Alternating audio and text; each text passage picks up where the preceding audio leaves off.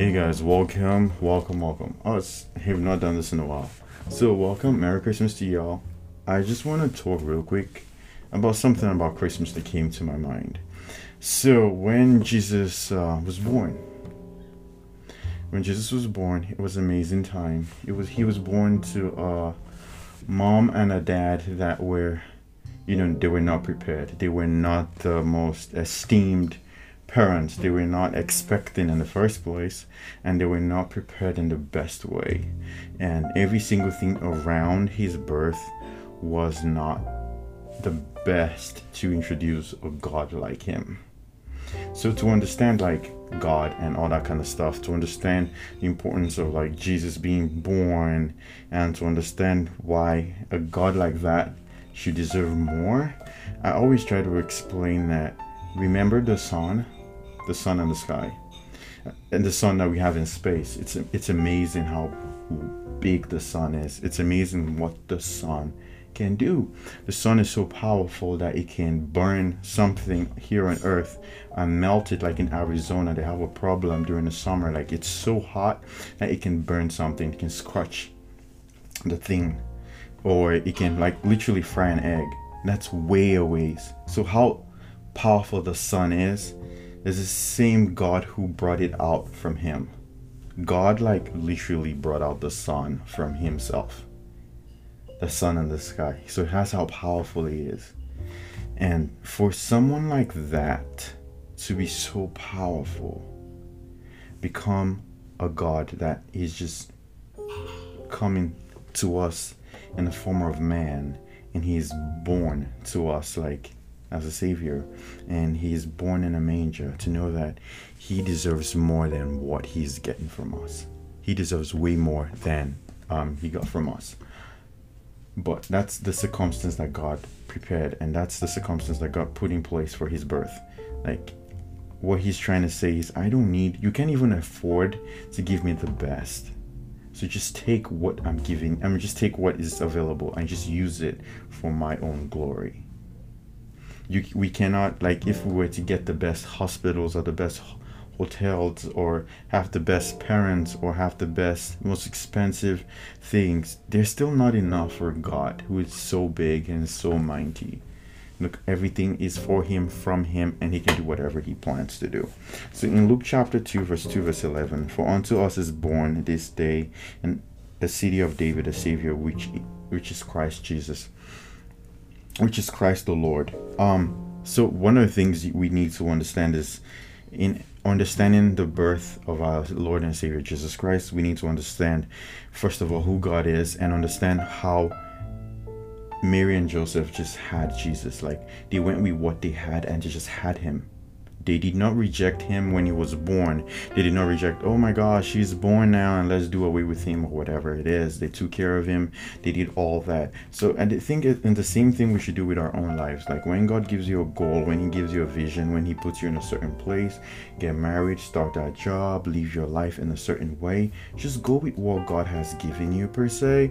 Do not wait that in the sense of, oh, I'm waiting for all the conditions to be perfect. If you keep waiting for all the conditions to be perfect, like, oh, I'm just gonna wait for this to be that, and wait for me to have the right amount of money, wait for my heart to be all right, my emotional health to be all right. Like, Mary and Joseph did not wait to have every single thing right before they had Jesus. And when they had him, they did not make sure everything was perfect for them to raise him. So he is God. There's no way you can be ready to take care of that kind of assignment. So whatever God puts in your heart, do it, enjoy it, and it will be a blessing.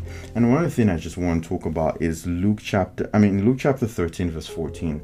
The angels are screaming, glory, glory in the highest, and peace to men on earth. One thing we need to understand why the angels were shouting glory, glory, because like Jesus being born. If you go all the way back to Exodus 33, verse 18 and 30, Moses asked God, he says, God, could you show me your glory? And God said, no. Like, he didn't say particularly no, but he said, okay, I'll show you something. He said, I'll just walk around and you're going to see a little bit of me. And that was like really interesting that God said, I'll just show you a little bit of me. And let's look at in Luke chapter 2, where Jesus is born. the heavens started screaming glory, glory. That means like we just witnessed, earth, humans just witnessed the birth of the glory of God. Something Moses has a reputation that God even respected and said, this is someone I talk face to face with. And he did not even show him his glory. By the end of the day, we see in for Christmas, that Jesus was born and we can witness his glory. Like anytime we accept Jesus into our hearts, like we have that glory that Moses could not see, we have it living within us. So that's one of the most powerful things to enjoy this Christmas, like enjoying something that is so powerful even the angels could not withhold keeping quiet but screaming about it. And another thing we can also enjoy, and understanding the concept of Christmas and its worth and its power and its glory, is Luke chapter 7 verse 36 to 50. This is when Jesus was going with his disciples, and the woman that was washing, there's a story about a woman, a sinner, like a harlot, like a prostitute. She went and she washed Jesus's feet with a perfume, and she washed it with her hair too. And a disciple said, I think in another book, said, if Jesus knew who she was, like she's a sinner. And one of the most important thing he said was, that is the wage worth, like it's so expensive. I think it was worth someone's salary for a year or so, or a week. I can't remember how expensive it was, but it was that expensive. But one of the things you can understand from that is, she used the perfume so expensive to wash the feet of Jesus. Do you understand? The feet of a man is so disgusting. Like the feet of a man, it's been everywhere. It's like you can't just go in a place and someone says, oh, can you help me something? Can you just help me wash my feet? It's really gross. Like once you go and get a manicure, like sometimes people put gloves on, or people you're very careful about it. Sometimes like you have to be used to washing people's feet to enjoy that process. But that woman just washed the feet of Jesus. That's like the lowest level of his own body. The highest level is his head, where you can put a crown. His feet is the lowest level. So even Jesus himself, as powerful, as awesome as he is, it was just his feet that she was worthy enough to touch. She could not anoint his head. She could not pour the perfume on his body. Like just his feet alone was so powerful that she was crying as she witnessed the glory of God.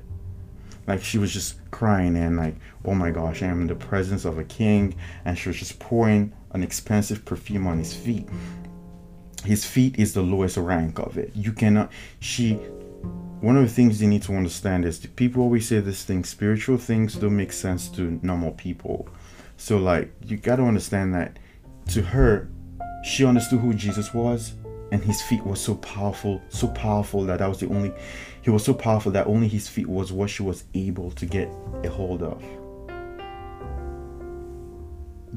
It's just amazing to understand the beauty of Christmas. It's just amazing the privilege we have to celebrate Christmas.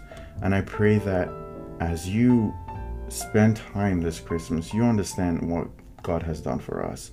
You understand the beauty of what Jesus has done for us. You understand that the sacrifices that Jesus has made for us this Christmas, like, it is an amazing privilege to be saved. It is an amazing privilege to be counted as one of God's own children.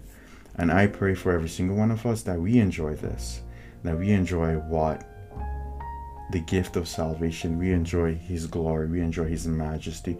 We enjoy his grace and his mercy. I appreciate you all for joining me today, and I pray you share this, and I pray you share this with others. I pray you enjoy the beauty of Christmas. I pray you soak it in, and I pray that you enjoy the Christmas miracle that God has for us. God bless you. I love you guys. Bye. And I just want to share a quick prayer. Dear Lord, we thank you for every single thing. We thank you for everyone, oh Lord, that has taken time out to enjoy Christmas one way or the other, despite all that's going on, oh Lord. Let us understand the glory, the power, the miracle of your salvation. Thank you, Lord, for saving us. Thank you for your grace and mercy. In Jesus' name, amen. Bye. Okay, how do you end this thing?